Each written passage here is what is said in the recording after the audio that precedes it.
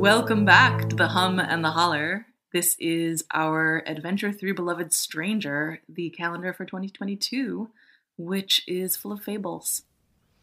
And these fables are published on our website on the first of every month, a chapter each month. And then on this podcast, we'll read the chapter aloud and then talk a bit about what's coming up for us in this part of the story. Also, the fables, so you all know, are appropriate for all ages, but these podcasts may not be. So you may want to screen them before sharing with a youngster or somebody with a sensitive mind, sensitive ears. And we'd like to remind you that we want to hear from you this year.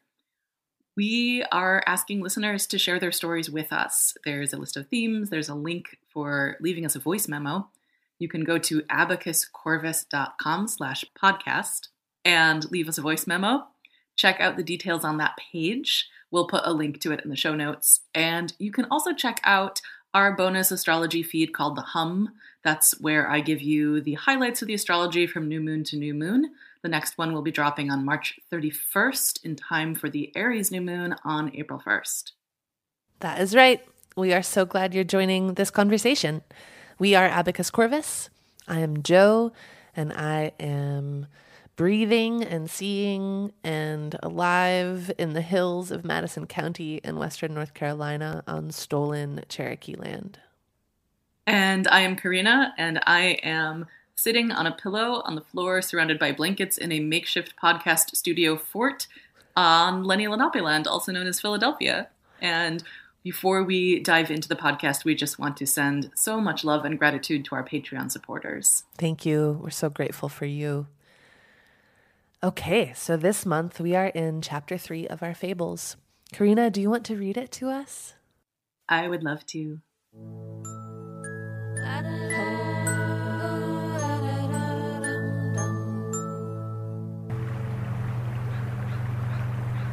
Chapter 3, The Gathering. All day and on into evening, the Crow family gathered. Parents and children, cousins and grandparents, large crows, small crows, loud crows, and louder crows. Some had heard the details of Crow's dream and were alarmed. Others had heard some rumor of it and were more alarmed. Some were angry. Some were confused. All of them had something to say, and when saying it didn't make them feel better, they tried saying it again, a little louder. As day became dusk, they lit lanterns against the growing dark, along the creek to help them see. They were unaccustomed to being out of their nests at night. Only big bad things would warrant it. They also hoped their lanterns would warn off nocturnal animals, whose eyes they imagined would hurt from so much light. And so in the warm glow of the lanterns, their conference continued loud and long. Small animals trying to sleep heard the crows barking and throaty conversations and ran off to find quieter beds for the night. Keen-eared animals far across the hill could hear every word that was said. "This is our forest, and we have to defend it. We have to keep our hatchlings safe," said one over and over. "I've heard owls are so quiet and cunning they can snatch food right out of your mouth," said one with a thrill of excitement. "I've heard they have mysterious powers," said another ominously. "I've heard they're too dumb to talk properly, they just hoot gibberish," said one who considered herself one of the smarter crows in the family. "But how can they be cunning and dumb at the same time?" asked a young crow who was always asking uncomfortable questions like this. There was an offended, feather-preening silence. Eventually one said, "Must be one of their mysterious powers." Crow moved through the crowd, nodding and cawing with a sense of importance. Amongst all these brilliant minds, she was sure someone would know what to do. But the night wore on, and even as dawn approached, the crows still could not agree. Many had gone up to their nests to keep thinking, and hadn't come back for hours. Some were dozing off mid-sentence. It was in this bleary-eyed blue hour that one famously bad-tempered crow, a distant cousin, sidled up to her. There was really only one thing to do, he croaked. We've got to find those owls and teach them a lesson. We've got to go to war. Crow felt her feathers prickle, as though the dawn had suddenly become quite cold. While most of the crows had fallen asleep, she felt herself begin to wake up.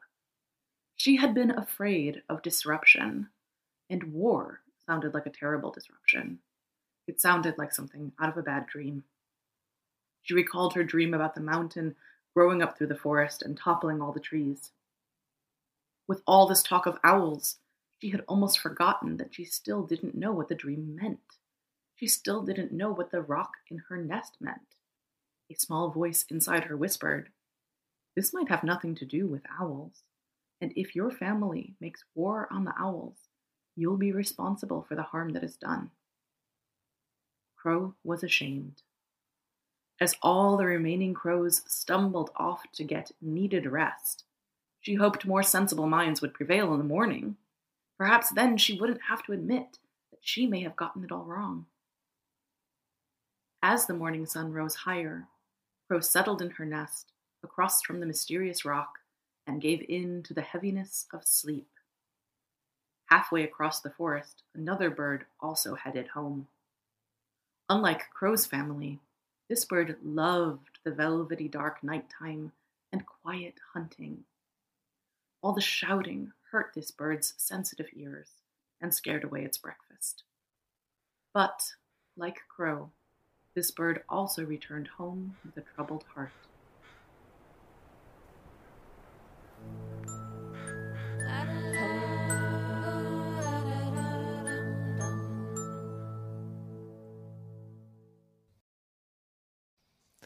Ooh, this chapter, huh? Lot to say, lot to feel. Karina, I'm curious after reading it to us, thank you for that. What struck you most? What grabs you the most in this chapter? Oof, I mean, this is a hard chapter. And while we were writing it, and as I've been rereading it, especially in the light of the world as it is in this moment, I've just been really gripped by this sense of what happens when fear escalates and spreads like a contagion. And particularly because we're following Crow through this story, and the Crow character has this kind of childlike innocence, I feel, like, has this sense of, I don't track that much beyond me, but I am curious about things, and I care about things, and I'm disturbed by things, and I want help, and I'm struck by how the Crow calls their family and has this trust that if I name my fear aloud, someone will have the right solution, and instead the solution is worse. And oh my God, it's such a gut punch. And it makes me think about how often it is easier to call attention to a problem than to devise and collaborate on a real solution, and how in even naming that problem we can skew what the solution might be if we are naming the problem inaccurately, if we haven't really digested all of the parts of it, right? That's it.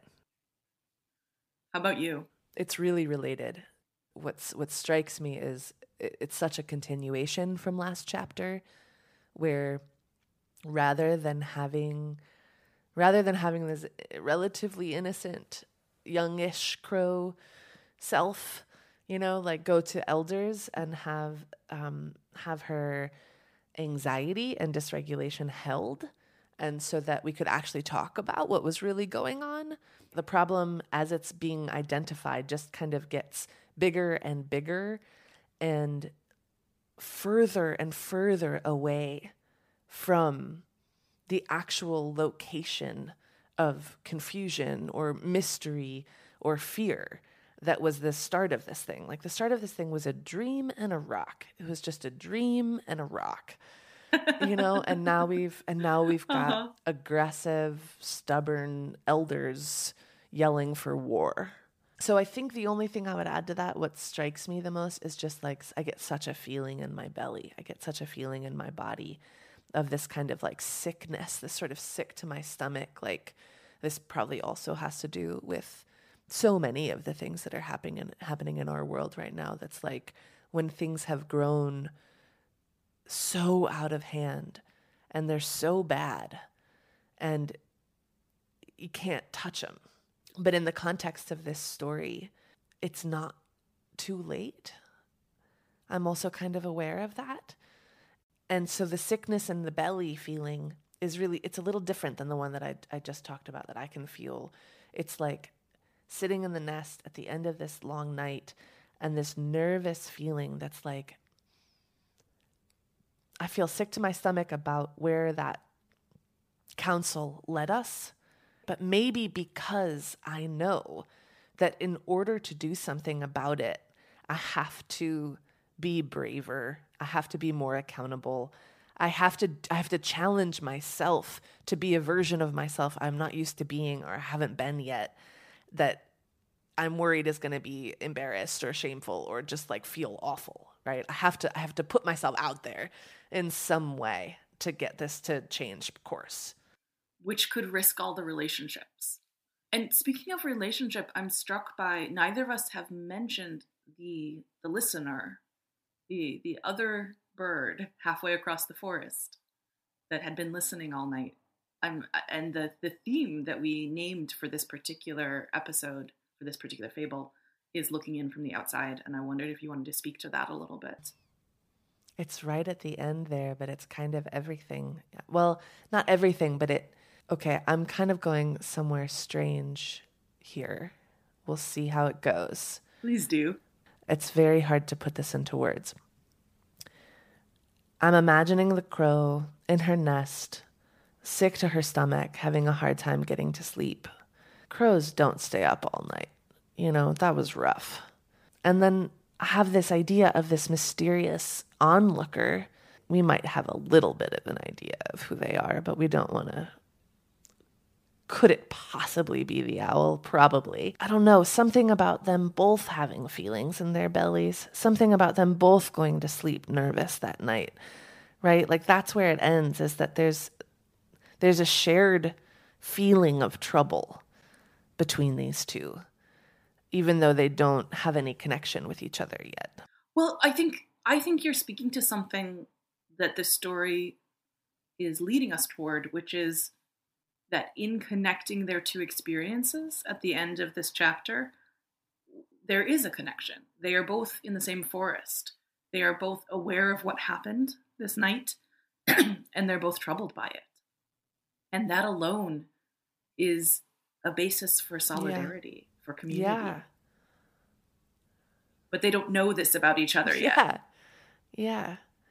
And doesn't that have its own kind of emotional quality to it as well, where after this chapter where Crow has spoken to her family, at the end of it, the only other being in the forest that we know might be feeling the same way is the one that they have identified as the enemy.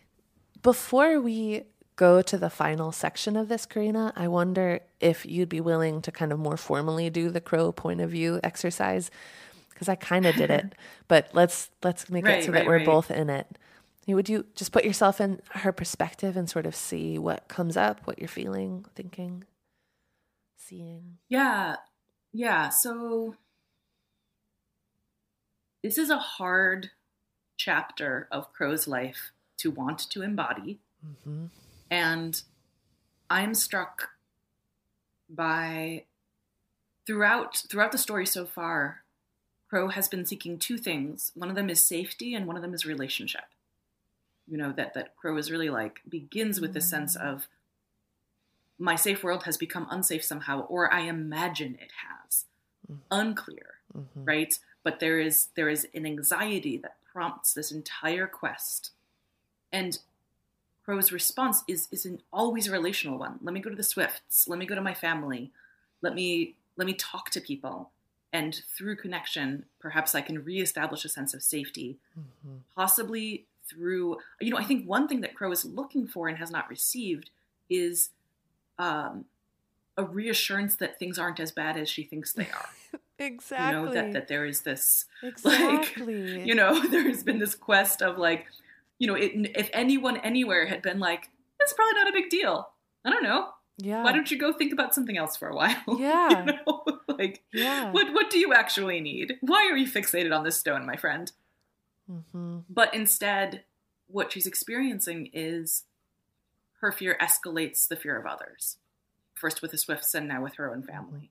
And that is so lonely. And that is so scary.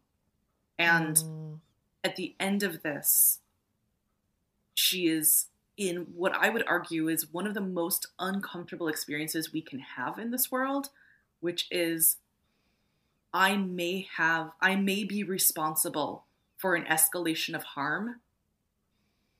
It is not yet complete. Mm-hmm. So, I don't actually know which way it's going. So there's still this uncertainty. And I might have to do something incredibly brave and self-exposing in order to de-escalate this harm. Mm-hmm. And I'm sitting with this ethical dilemma of, do I risk my own status and my safety in my relationships in order to prevent this avalanche of harm that I see on the horizon? Yeah. Or do I stay quiet and no one will ever know that it was my fault, right? Mm-hmm. Or that, there's this sort of sense of, well, my hands were tied, it was everyone else. Or the ways in which we can quietly not take accountability. Yeah. And then that queasy feeling settles in us in a way sure that is, does. Ugh, right? Yeah. And so this, honestly, like this chapter is the chapter I have been dreading talking about because it's so rough. It's such a rough moment. And I also, as we're finishing up the podcast and starting to look toward what the next chapter will be, I want to hold for all of our dear listeners and followers along with the fables and the calendar that this is not how it's headed from here on. The story is not going to keep getting darker. That this is a pivot point. Well, except, Karina, we are going to go more into the dark. It's the nature of the story that we're telling, but it's not the dark that you think it's going to be. And I think if you look at the image for this month, it is so mostly in the dark. You can barely piece out the crows that are on the hill, and that there is some light. And it's like, I guess there might be a temptation, right? To be like, focus on the lanterns or focus on the beautiful light on the stream. But the lanterns are going to go out, and the stream, it's going to get dark, but it's going to be beautiful. Like that, we're not talking about going to the dark like going to war the next morning. We're talking about going to the dark like sitting by the stream and watching the sun go down and actually feeling the beauty of the dark around you and all that is possible inside of the darkness. For me, the lanterns in this image are a sign that the Crow family doesn't trust the nighttime. And the other bird that we're talking about that we haven't been formally introduced to in the story yet, but that is the title character, the beloved stranger, right? That bird's very comfortable in the dark. Where the pivoting is headed, I think, is going to move toward a deeper comfort with the dark rather than a let us bring light to it. I'm reminded of the Wendell Berry poem that I sometimes sing with the witches. If you are in those circles, you might know this as a song. I'm not the best singer, and I also am a little bit hoarse today, but I'm going to try it. It goes like this. To go in the dark with the light is to know the light. To know the dark, go without sight. And you'll find that the dark too blooms and sings, and is traveled by dark feet and dark wings. That song is perfect, Karina. Thank you. We've talked a little bit about how we're pivoting after this, that this chapter is a pivot toward the rest of the story. We always just like to end with a sense of, what do you think is going to come next? Like, where do you see this headed? I have the feeling that this might be, that we're headed into sort of the beginning of what might feel belovedly strange. Right, right. We've introduced our title character, and now we are moving more towards the beloved and more towards the strange. Yeah. And that the crow is actually potentially pivoting towards something that she has never done before. That she's going to have to be moving into strange territory in order to interrupt that sort of like old dead war machine that just like will repeat itself, the old dead fear machine that will just repeat itself. It's like if we're going to interrupt that, then we're going into strange new territory. Oh, I'm very excited for strange new territory. Me too. Especially if there are talking rocks. Okay, we did it. Outro. This is it. Thank you so much for coming along for chapter 3. We feel so proud that we managed to record this. We are so proud of ourselves. We got through it. We're like, oh yeah, chapter 3, done. Let's get into the rest of it. To close, all we really want you to know is that we have been deep in art retreat this past week for the 2023 calendar. And it is magical and beautiful and all-consuming. In terms of our time and energy and attention, which is, I think, partly why we're so proud that we actually got this done. And it might even come out on time. If you want to see some sneak peeks for the artwork that we are making for next year's calendar, as soon as we have a hot second, we're going to post them to Instagram. And you can follow us at Abacus Corvus. Jo. Karina. I have a question for you. Oh, good. What is your favorite thing about the dark? Oh, that it actually feels so welcoming.